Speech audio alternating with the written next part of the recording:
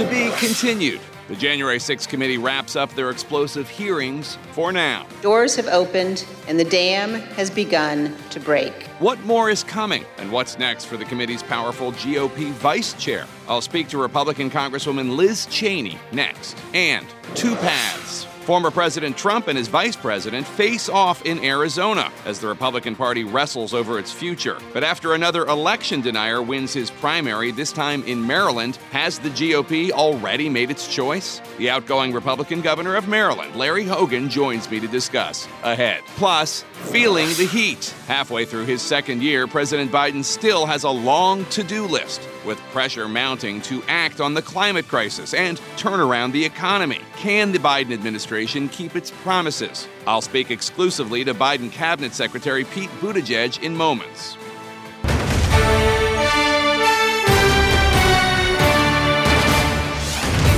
Hello, I'm Jake Tapper in Washington, where the state of our union is wondering whether some people actually are above the law.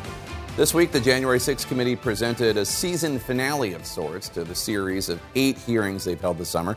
The committee laid out minute by minute how former President Trump sat and watched as rioters stormed the U.S. Capitol. For more than 3 hours, he sat there, refusing to call for the violence to end, refusing to reach out to law enforcement or the military to send help. This weekend, 2 of former President Trump's favorite newspapers, both owned by Rupert Murdoch, ran a pair of damning editorials, the New York Post saying Trump's actions make him unworthy to lead the country again. But in an astonishing reality, Trump is taking very real action to run for president again, stumping at a rally for a fellow 2020 election denier in Arizona, building an inner circle and leading nearly every early poll for the Republican nomination. Perhaps the biggest threat to Trump's candidacy was on display Thursday in a remarkable visual. In this Democratic-led Congress, the person who led the committee's hearing Thursday was a Republican, Congresswoman Liz Cheney, who has relentlessly called out former President Trump and those around him and put her own political career on the line to call out his actions. President Trump is a 76-year-old man. He is not an impressionable child. Just like everyone else in our country, he is responsible for his own actions and his own choices. And join me now from her home state of Wyoming, the vice chair of the January 6th committee, Republican Congresswoman Liz Cheney. Thank you so much for joining us, Congresswoman. Really appreciate it. After everything you've uncovered, after all the work of the committee, do you believe that your committee has successfully made the case that Donald Trump committed crimes? And if so, which ones? Well, I think that the committee has produced and provided and gathered a tremendous amount of information. We're not finished yet. Certainly, it's clear, if you look at Judge Carter's opinion, that he believes that it's more likely than not that President Trump committed at least two federal crimes. I think we've not decided yet as a committee whether we're going to make criminal referrals, but that's absolutely something we're looking at. And there's no question that we've seen very serious misconduct and certainly supreme dereliction of duty.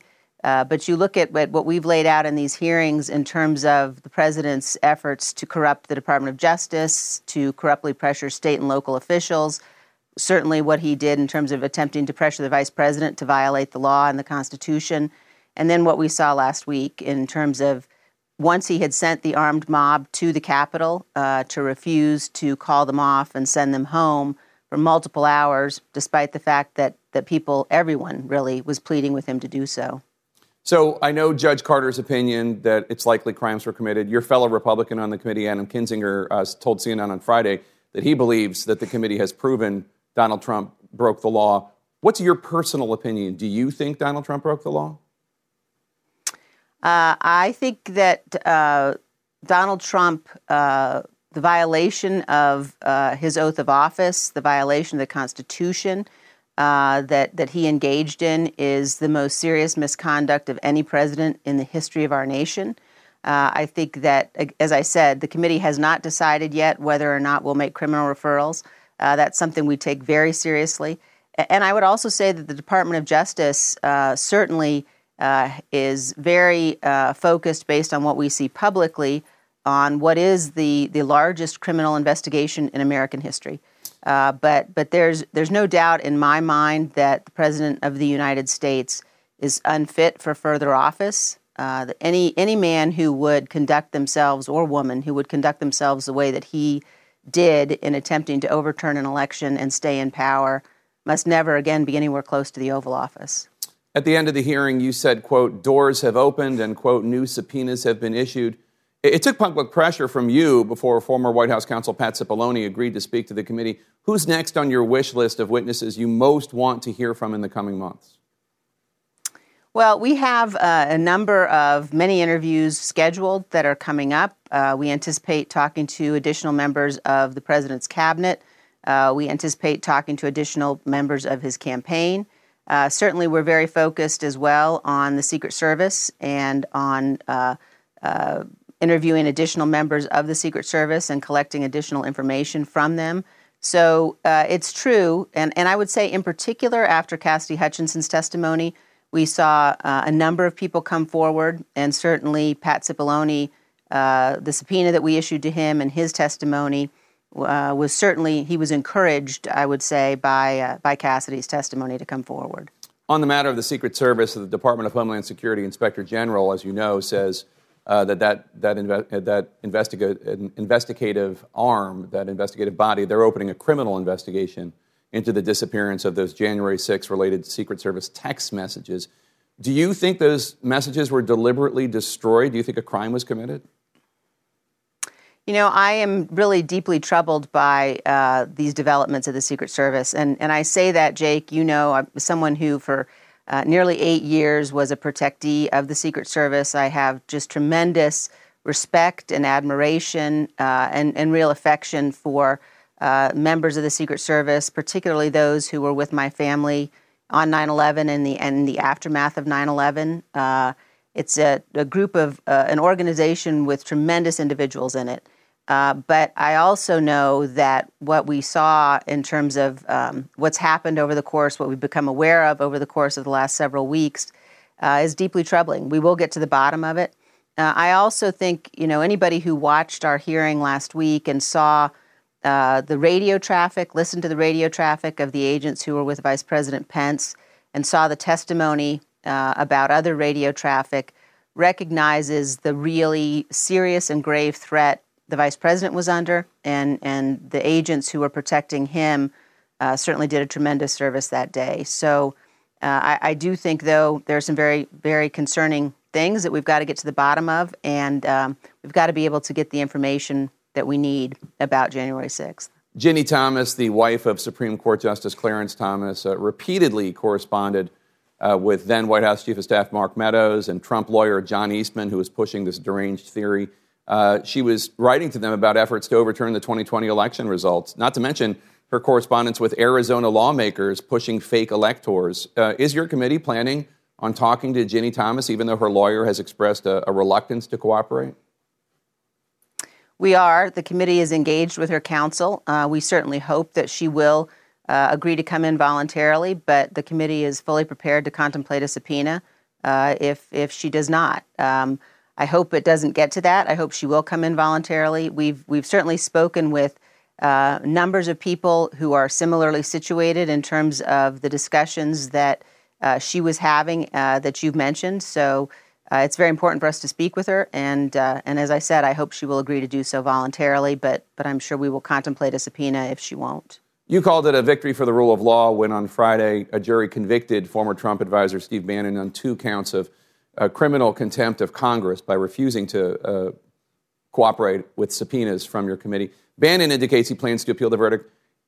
I'm wondering as to why so many people think Bannon's testimony is so important, and I've heard it speculated by a former top Trump White House official that it might be because he could potentially establish ties between people directly talking to Trump and people who are part of these far-right militias that have been charged with seditious conspiracy. Is that right?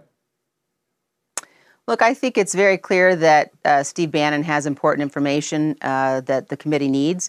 You can tell that in a number of ways, including by listening to his podcast, including by listening to some of the recordings that we played on Thursday, where he was explaining that as early as October of 2020, Donald Trump was planning to declare victory no matter what the results actually were of the election. And of course, the committee issued a subpoena to Mr. Bannon after engaging with him multiple times, and he simply refused to comply with the subpoena. So he's been held in contempt, and he's now been convicted. But he has an obligation, as does every American, to comply with the subpoena issued by the United States Congress. So he does have information that we need, and I think, as I said very clearly, when he was on the air on January 5th making the predictions about what would happen on January 6th, and if you listen to what he has been saying publicly about those events, he obviously has information and knowledge that's very relevant. Trump's aggressively teasing another run for president in 2024. Election deniers are running and winning Republican primary races across the country. Doug Mastriano in Pennsylvania, Dan Cox in Maryland, perhaps Kari Lake in Arizona. How concerned are you that January 6th was just the beginning and that at some point in the future someone will actually successfully steal an election? Well, I think that we all have to be concerned about that. I think with respect to Donald Trump, as I said, he can never be anywhere close to the Oval Office ever again. His demonstrated willingness to blow through every guardrail of our democracy, his willingness to put himself above this nation, the extent to which he's still to this day betraying the fundamental patriotism of millions of Americans makes him unfit for office. And I think those candidates who are running, and I would say in particular, the candidates who know what they're saying is a lie, do not deserve the support of their voters. And it's a dangerous moment. It's a moment when those of us who believe in our constitutional republic and who believe in the rule of law and who believe in a democratic process have to stand together across party lines to make sure that we're doing all we can to defend it. Congresswoman, stay right there. We have a lot more to talk about, including your own political future. We'll be right back.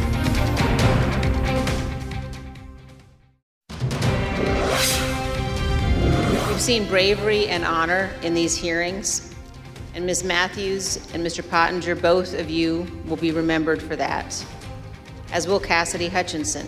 She knew all along that she would be attacked by President Trump and by the 50, 60, and 70-year-old men who hide themselves behind executive privilege. She has courage, and she did it anyway. And I'm back with Republican Congresswoman Liz Cheney, the vice chair of the January 6th committee. Congresswoman, we just heard you making a point at the last hearing, commending the bravery of the female witnesses who testified. You called them inspirations to American girls and women, suggested that they're braver than a lot of middle-aged men. What middle-aged men are you specifically talking about, and why do you think these young women are so much braver? Well, I think it has been tremendously moving and inspirational, not just for me, but for women, especially all across this country, men too, to see the just the awesome courage of someone like Cassidy Hutchinson, like Sarah Matthews, like Shea Moss and Ruby Freeman and Caroline Edwards. These women who have come in front of the committee, Cassidy Hutchinson alone at that table, swearing an oath and telling the truth, which is in such contrast, for example, to her boss, Mark Meadows. And the extent to which not just the people that you've seen, but others that you haven't seen, people who understand, and they do tend to be younger, often they tend to be women, who understand that what happened can never happen again and who've been willing to step forward and tell the truth and do their patriotic duty. And it is a tremendous lesson for all of us. I have daughters who are the ages of some of these young women who have come in front of the committee. And, I hope my daughters would never be in the position that they've been in, but I also hope that they would conduct themselves with the kind of honor and patriotism and courage we've seen from people like Cassidy Hutchinson and Sarah Matthews and others. During Thursday's hearing, the House Republican Conference Twitter account attacked Sarah Matthews as a liar and a pawn for Pelosi. They never said one word about the other witness right next to her, Matthew Pottinger. Why do you think the Trump MAGA forces are focusing their attacks more on the women testifying, like Matthews, like Cassidy Hutchinson?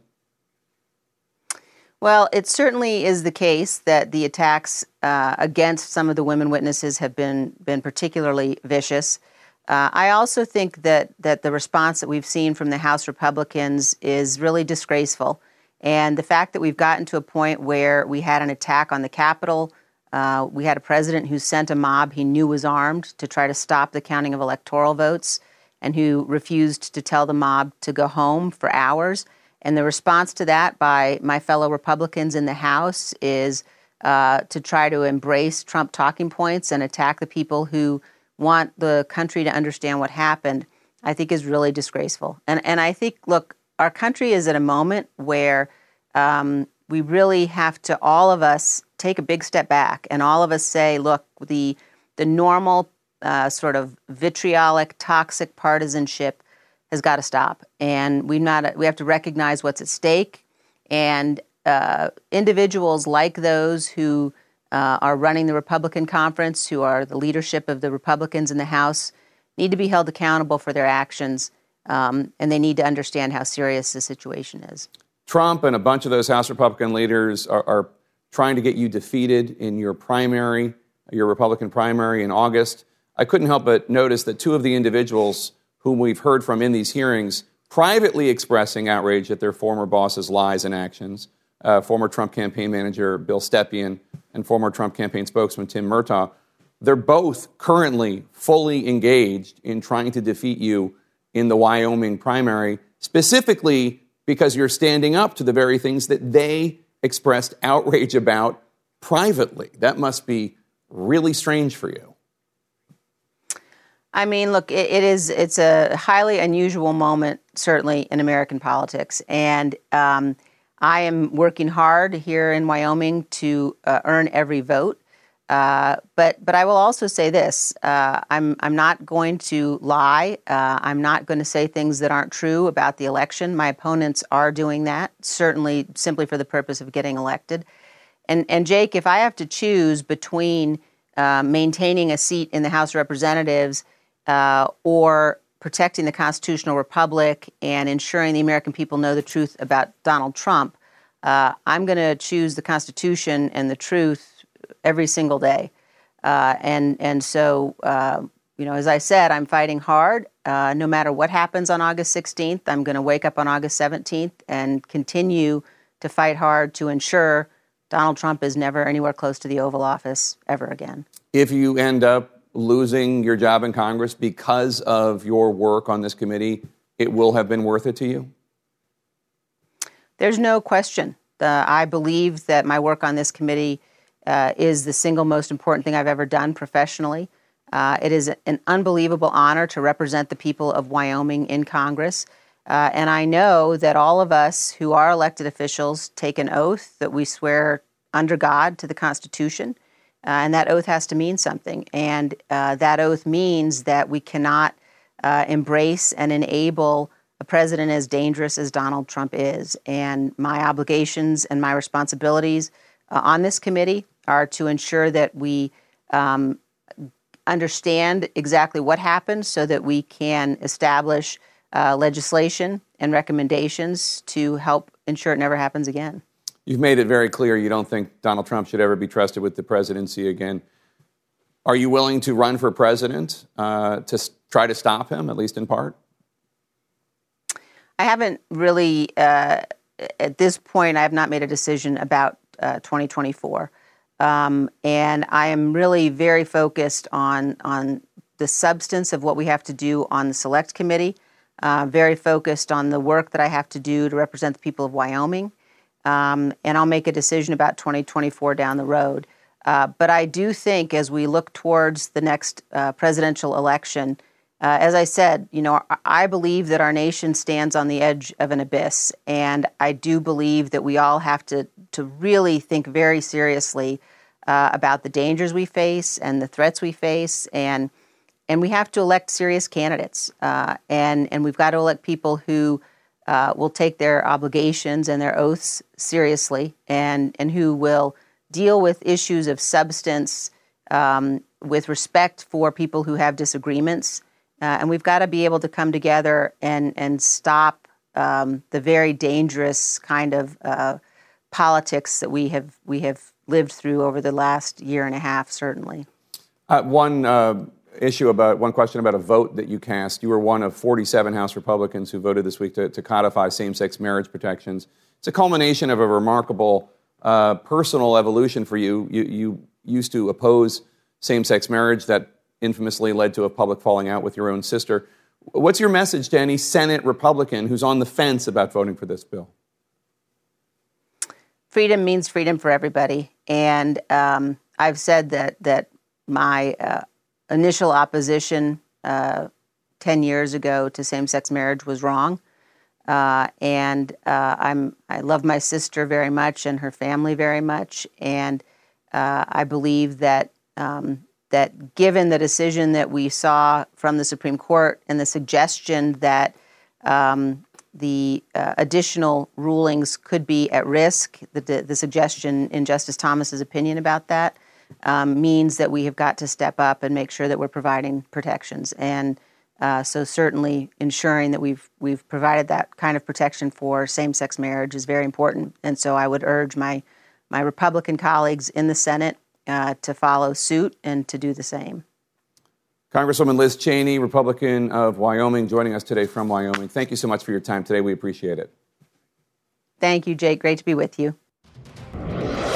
We just talked about the battle for the future of the Republican Party. This week in Maryland, there was a clear winner. I'm going to talk with Governor Larry Hogan about that next. Stay with us.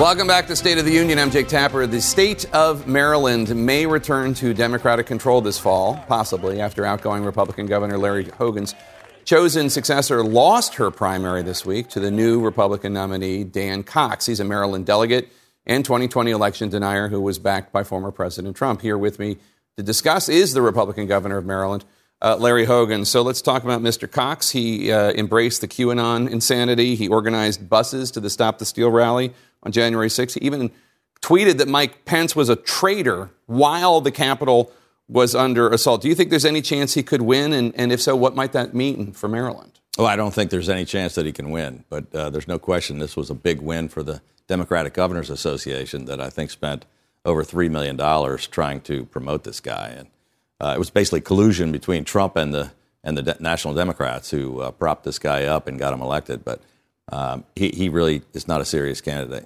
Well, I mean, I understand the DGA put in money to fund ads to promote Dan Cox, but then Republican voters, 142,000 of them, went out and voted based on the messages the Democrats put out there, which were accurate about Dan Cox and who he was. So it's really Republican voters that did this. Well, some of them. I mean, we only have a little over 20% of the people in Maryland are Republican, and only 20% of them showed up at the polls. So it's about 2% of the people of our state that voted for the guy. And in the general election, I think it's going to be a different situation.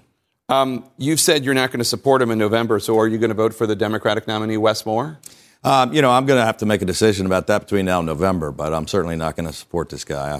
I said I wouldn't. He's not qualified to be governor. So you have previously told me you're fighting a battle for the future of the Republican Party, maybe even the soul of the Republican Party, given this election denier's win, plus the guy running for Attorney General who's also unhinged. And then there's a good chance that Congresswoman Liz Cheney is going to lose her primary in August. Is it fair to say that you and Liz Cheney you're fighting this battle, but you're losing it? Well, there's no question that we lost a battle, and we're losing a few battles, but the fight is long. It's long from being over. I mean, we have another couple of years before the next election. I said in November of 20, I gave a speech at the Reagan Institute saying there's going to be a long battle for the heart and soul of the Republican Party, and this is just the beginning. I think in November we're going to have a different story when a lot of these fringe candidates lose. And then we're going to have to start thinking about, between November's election and the election 2 years later, what kind of a party are we going to be? And can we get back to a more Reagan-esque big tent party that appeals to more people? Or are we going to double down on failure? One of the things we heard during the January 6th hearing Thursday was the degree to which top Trump officials were chagrined that Donald Trump, during the riot, during the insurrection, for 3 hours and 7 minutes, would not take any action to stop it, including not calling the military or law enforcement or anyone to stop the violence of his supporters attacking the Capitol. I want to play a little bit of that testimony. are you aware of any phone call by the President of the United States to the Secretary of Defense that day? Not that I'm aware of, no. Are you aware of any phone call by the President of the United States to the Attorney General of the United States that day? No. Are you aware of any phone call by the President of the United States to the Secretary of Homeland Security that day? I'm not aware of that, no. So just to remind our viewers, at the time Donald Trump was not taking action, you were fielding panicked calls from congressional leaders. You were trying to mobilize Maryland police, Maryland National Guard, and Donald Trump was just sitting there watching, and from some accounts, gleefully. What's your reaction? Well, I was aware of all of that, so that it didn't come as a surprise to me to watch these hearings. But you're right. I was taking action nonstop for 3 hours. I was on the phone twice with the leaders of Congress. I was talking to the mayor of D.C. I sent in a couple of hundred riot-trained Maryland State Police almost immediately. I called up the Maryland National Guard, and we were attempting for several hours to get approval of the Secretary of Defense, which we didn't get. And I finally, several hours later, got Ryan McCarthy, acting Secretary of the Army, to say we could send the National Guard. But while he was doing nothing but watching television in the dining room, our entire team was mobilizing and acting and fielding calls and sending in help. We were trying to protect Mike Pence and the members of Congress. But what was I know that's what you were doing, but what's your reaction? What's your reaction to hearing that that's what Donald Trump, it doesn't surprise me because that's what I knew that he wasn't taking action, okay. And I knew that, we were getting stonewalled. But it is pretty, I think the testimony made it more riveting for a lot of people that were paying attention. I'm a history buff, as you know, and I like to talk about your dad, Larry Hogan Sr., who was a congressman, and the courage he showed as a Republican congressman on the House Judiciary Committee, standing up against the abuses of Richard Nixon. What do you think he would make of the fact that even after this months-long damning investigation, plus all of this, really, honestly, unlike Watergate, this all played out in front of all of us. We all saw it happening. Yes. What do you think your dad would make of the fact that so few Republicans are willing to take a risk and stand up to this madness? Well, I think he would be disgusted. I learned a lot about integrity from my dad, and I've been one of the ones speaking out. There are more people now who are starting to stand up, but it's kind of too little, too late. But people are starting to become aware. I've said over and over again, Donald Trump's influence is diminished and will continue to diminish between now and the next election. I want to ask you about a development. Obviously, you say that you personally consider yourself pro-life, but you're not going to take any actions as governor of Maryland to stand in the way of a woman or girl's right to an abortion. Do you think the rush of some of your fellow Republican governors to enact complete zero bans is a political mistake and a moral mistake? We literally are seeing stories about women who have miscarriages, who are being forced into medical situations where they have pain, girls who are raped, whose politicians are saying you need to carry that rapist's child to term. What's your reaction? Well, look, I think most people in America do not have an extreme position on abortion, and even if they say they're pro-life, they still want they still would agree with some reasonable restrictions. And people that say that they're pro-life also believe in some exceptions. You mean pro-choice and pro-life? Pro-choice and pro-life. Most of America is somewhere in the gray area. They're okay with reasonable restrictions, but not some of these actions that are being taken. And I think the extremes on both sides are not where America is. I also think this is not going to be the issue. It's going to fire up people on the left and the right, but most people are going to be making their decisions, based on the economy and the troubles they're having buying groceries and filling up their gas and worried about crime and education. Last time I interviewed you, you acknowledged that you were considering a presidential run in 2024. Does what happened this week in Maryland make you more or less likely to run for president? Well, it makes me more concerned about the future of the party and more concerned about the future of the country. So, I can tell you I'm not giving up. It just makes me want to double down and fight back against what I think is kind of a hostile takeover of the party that I love, that I've been involved in my whole life. Governor Hogan, always good to see you. Thank you, sir. Appreciate it. Congratulations on the new grandchild. Thank you so much. Senate Republicans split over a bill to codify same-sex marriage, as some of them argue it's not necessary. I'm going to ask Secretary Pete Buttigieg his view next.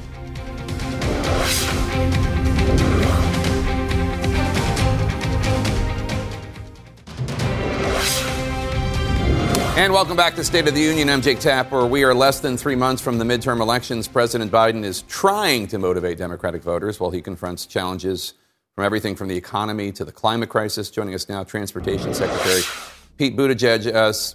Secretary Buttigieg, before we get to anything else, I do want to ask you about President Biden's health. And he was obviously diagnosed with COVID. Have you spoken with him recently? How's he feeling? I haven't spoken with him in the last few days, but we got a briefing during the COVID task force from people who've indicated that he's working. I know he's working, actually, because on Thursday I got a call from the White House about something on transportation that he had asked me to follow up on. So looking forward to being able to be back in a room with him and obviously wishing him a speedy path back to 100%. Obviously, all of us feel the same way. I want to ask you, the airline industry received more than $50 billion in taxpayer money during the pandemic. And yet, American Airlines, U.S. Airlines, have canceled more than 100,000 flights so far this year. Travelers are dealing with price hikes and staffing shortages, widespread delays. Senator Bernie Sanders says you need to start fining airlines for scheduling flights they can't staff or flights delayed more than 2 hours and requiring them to fully refund flights delayed more than an hour. Why aren't you? Well, we have been acting with our enforcement powers to hold airlines accountable. As a matter of fact, on my watch, we issued the stiffest fine in the history of the Consumer Protection Program for an airline that wasn't providing proper refunds. But of course, what we most want to have happen is for the flights to go better in the first place. We saw a lot of disruptions, really an unacceptable level of cancellations and delays over the Memorial Day weekend. After that, I pulled airline leadership together to talk about what they were going to do to better service the tickets that they sell. We've seen a lot of improvements since then. You look at cancellation rates for the last couple of travel weekends, they've been around 1.5%, which is getting closer to normal. It's, of course, never going to be zero with weather and things like that, but it should never be as high as it was during the Memorial Day travel weekend. And we're going to continue to push them and, of course, prepared to work collaboratively whenever there's a chance to do things that smooth out operations in our national airspace. It's a good thing that Americans have the income and the inclination to get back in the skies, that demand is so high after a couple of years of people putting off trips. But now that demand is back, the airlines have to be prepared to service those tickets that they're collecting revenue selling. The World Health Organization just declared monkeypox a global health emergency. There are nearly 3,000 confirmed cases in the U.S. so far. Are there any measures that you think airlines and trains and buses need to take to stop further spread, such as implementing enhanced screening for symptoms at airports and train stations? And what do you make of criticisms that the Biden administration is not doing enough to stop the spread of monkeypox? Well, I know the administration's taking this very seriously, and of course there's now been this global action to declare an emergency too. Anytime you have a communicable disease, you need to follow the lead of public health experts. Obviously, transmits in a very different way compared to COVID, and so when you go from one possible pandemic or one outbreak to another, you need to have an approach that's specific to what public science and public health and medical experts tell us is going to make the biggest difference. But certainly something we're monitoring closely, and I know the administration's been working aggressively to enhance and accelerate things like the availability and use of vaccines and other measures that are going to make a difference to stop the spread. President Biden's one sweeping Build Back Better plan has been reduced to legislation that would extend health care subsidies and lower prescription drug costs, climate change measures, corporate tax hikes, universal pre-K, paid family leave, free college tuition. All of those provisions gone. A lot of Democrats are blaming this all on West Virginia Democratic Senator Joe Manchin. Do you think it's fair for them to put the blame on him? Well, look, we're dealing with a Senate where not one Senate Republican is willing to join on any of those priorities either, but also where we've been able to get a lot done. The effect of the American Rescue Plan being felt in communities across America right now, the bipartisan infrastructure law that's enabling me and my department and others to make improvements across the country on everything from transportation to internet access to clean water. These are major achievements. We haven't gotten everything that we want as an administration. The president's continuing to push on other priorities. But we shouldn't overlook what's been achieved, and we shouldn't ever relent in pushing for what still needs to be done. I'm really looking forward to seeing where we're able to get on prescription drugs, something that would give a lot of breathing room for a lot of families. And there's obviously much more work to be done. I don't know if you heard, but Congresswoman Liz Cheney talked about spoke directly to Senate Republicans who are on the fence about the need, in her view, to codify protections for same-sex marriage. It's still clear if there are 10 Senate Republicans willing to support it. Republican Senator Rubio told my colleague Manu Raju he's going to vote no, and he called the vote a, quote, stupid waste of time. What's your reaction on that? What's your message to Senate Republicans? If he's got time to fight against Disney, I don't know why he wouldn't have time to help safeguard marriages like mine. Look, this is really, really important to a lot of people. It's certainly important to me. I started my day, as I try to do on weekends. I try to give Chasten a little bit of a break and do breakfast with both of our twins. And that alone, that's no small thing, as every parent of small kids knows. It was one of those days where the tray table wasn't quite fitting into the high chair, and I'm trying to make sure that they're busy enough with their little cereal puffs to give me enough time to chop up the banana and get the formula ready. And it just, I don't know, that half hour my morning had me thinking about how much I depend on and count on my spouse every day. And our marriage deserves to be treated equally. And I don't know why this would be hard for a senator or a congressman. I don't understand how such a majority of House Republicans voted no on our marriage on as recently as Tuesday, hours after I was in a room with a lot of them talking about transportation policy, having what I thought were perfectly normal conversations with many of them on that subject, only for them to go around the corner and say that my marriage doesn't deserve to continue. If they don't want to spend a lot of time on this, they can vote yes and move on. And that would be really reassuring for a lot of families around America, including mine. Secretary Pete Buttigieg, thank you so much for your time, and our best to Chasten and your babies. Thank you. She's got lots of ideas about how Democrats can win more, so what does she think will happen in November? Secretary Buttigieg's former top aide, Liz Smith, joins our panel. That's ahead.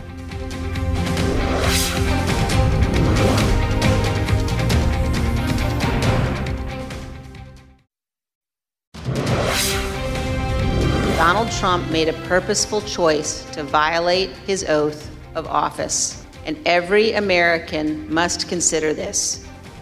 Can a president who is willing to make the choices Donald Trump made during the violence of January 6th ever be trusted with any position of authority in our great nation again?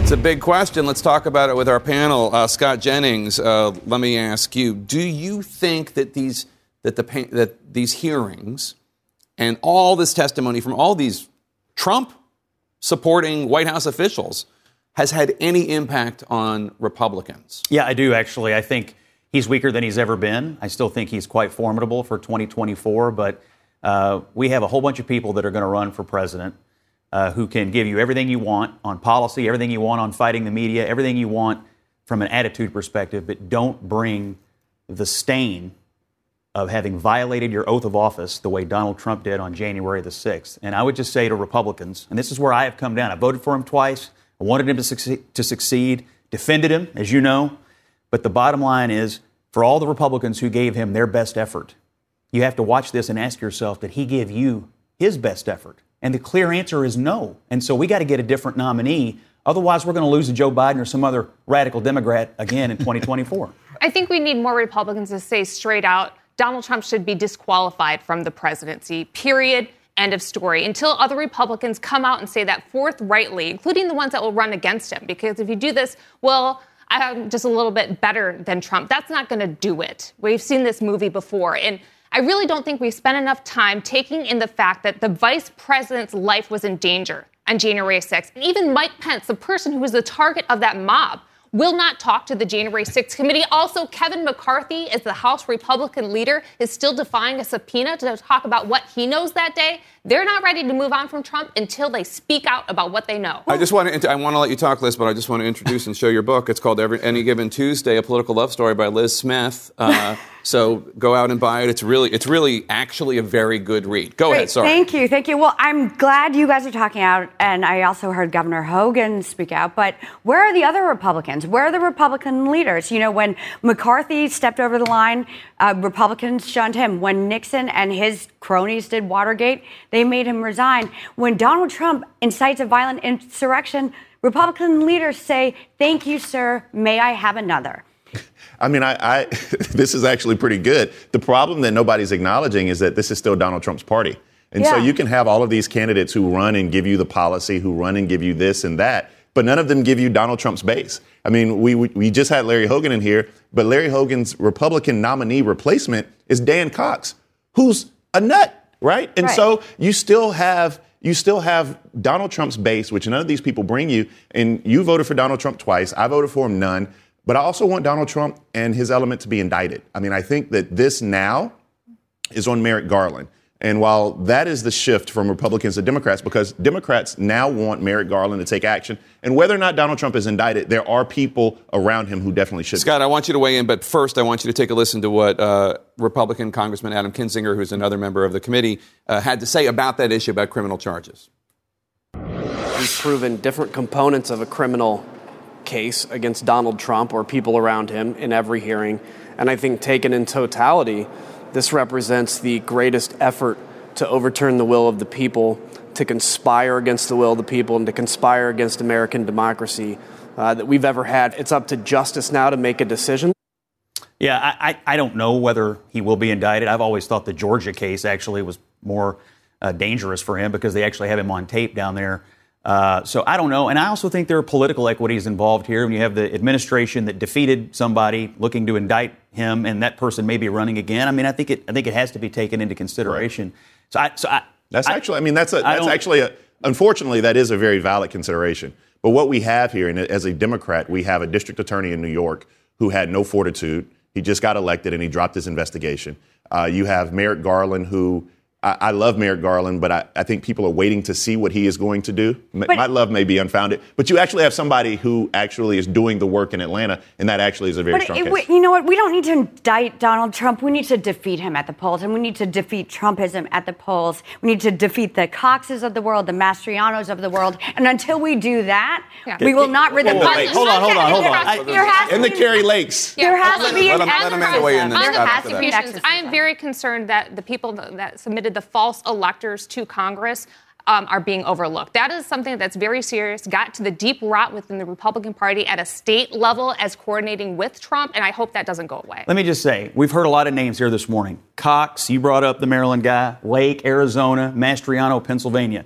What do all these people have in common? Trump is for them, and the Democrat Governors Association has spent millions of dollars to get them their nominations.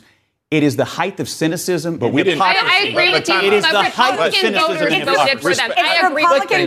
But they were supported by Cox had no chance except for a $3 million spend by them. Doug Mastriano was taking that on his own before Trump endorsement. 42,000 people voted for Cox. If you're proud of Democrat donor money being spent to elect people who you say are destroying America, do you think Republican voters are making the wrong decision? Do you think Donald Trump should not endorse? But let me ask you, is it not Democrats playing with fire? Because no doubt. Polls in Pennsylvania, but it's you are correct. Mastriano was winning even before Josh Shapiro, the Democratic nominee, started running ads about him.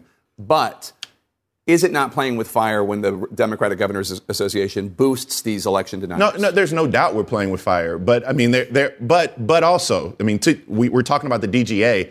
But what Scott didn't mention is Herschel Walker. What Scott didn't mention is all of these other people who are Trump acolytes who actually win primaries, who are terrible candidates, and Democrats have nothing to do with. What do you think? Is it playing with fire?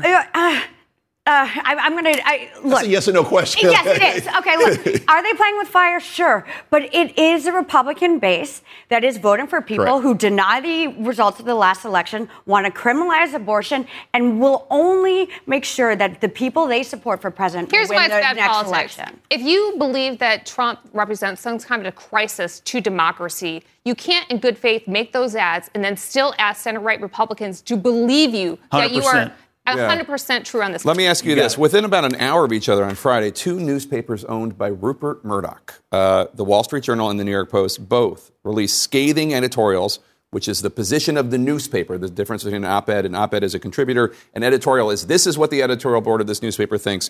The New York Post, Trump's silence on January 6th is damning. Wall Street Journal, the president who stood still on January 6th. Scott, has something changed here or no? Absolutely. I mean, look at the polling. You've got DeSantis running neck and neck with Trump in Michigan. He led him in a poll in New Hampshire. He's creeping up in the national surveys. There's a whole bunch of Republicans that voted for him twice but realize they don't want to do it again. They don't want to run the risk of losing again, and that we can't drag the country through this again. Yes, things have changed. Do you think so, Liz? I don't know. I don't think things have changed. I mean, that's great that the Murdoch papers have stood up to him, but where are the Republican leaders standing up to him? Where are the Republican elite standing up to him? I see you, see Larry Hogan, but we all Liz know Cheney that, also. and Liz Cheney. Yeah. But we don't. She's about to get mollywopped. Okay, but guys, but we know she's that gonna get beat Liz, she's going to get beat by 30 points. I know, but Liz Cheney and Larry Hogan do not speak for the Republican base anymore. If Republicans thought he was inevitable, you wouldn't see all these people planning presidential campaigns. What do you think? Everyone has fallen in line before. I think something has changed, but I don't know if it's permanent or temporary. But I know the only way to make it permanent is for Republicans to say Donald Trump should be disqualified from the presidency. You are never getting my vote again. Hogan and until that happens, he owns a Republican Party. Larry Hogan is retiring. Liz Cheney's going to get beat by 30. This is Donald Trump's party, and it's Donald Trump's party. We'll look forward to the Democrat committee spending money to get Trump the nomination in 2024, because that's the road we're on right now. We did that in 2016. All right. Amazing. Oh, God, I could go on for an hour and a half listening to you guys. Thank you so much for being here, and thank you for spending your Sunday morning with us. Fareed Zakaria, GPS starts right now. Quality sleep is essential, and that's why the Sleep Number Smart Bed is designed for your ever-evolving sleep needs. So you can choose what's right for you whenever you like. Need a bed that's firmer or softer on either side? Helps you sleep at a comfortable temperature. Quiets their snores. Sleep Number does that. Sleep better together. J.D. Power ranks Sleep Number #1 in customer satisfaction with mattresses purchased in-store. And now, save 50% on Sleep Number limited edition smart beds for a limited time. For J.D. Power 2023 award information, visit jdpower.com/awards. Only at Sleep Number stores or sleepnumber.com. Now streaming exclusively on Max, a new CNN flash doc about the album that has Nashville talking, Call Me Country. Beyoncé and Nashville's Renaissance. Watch it at max.com/callmecountry. Max subscription required.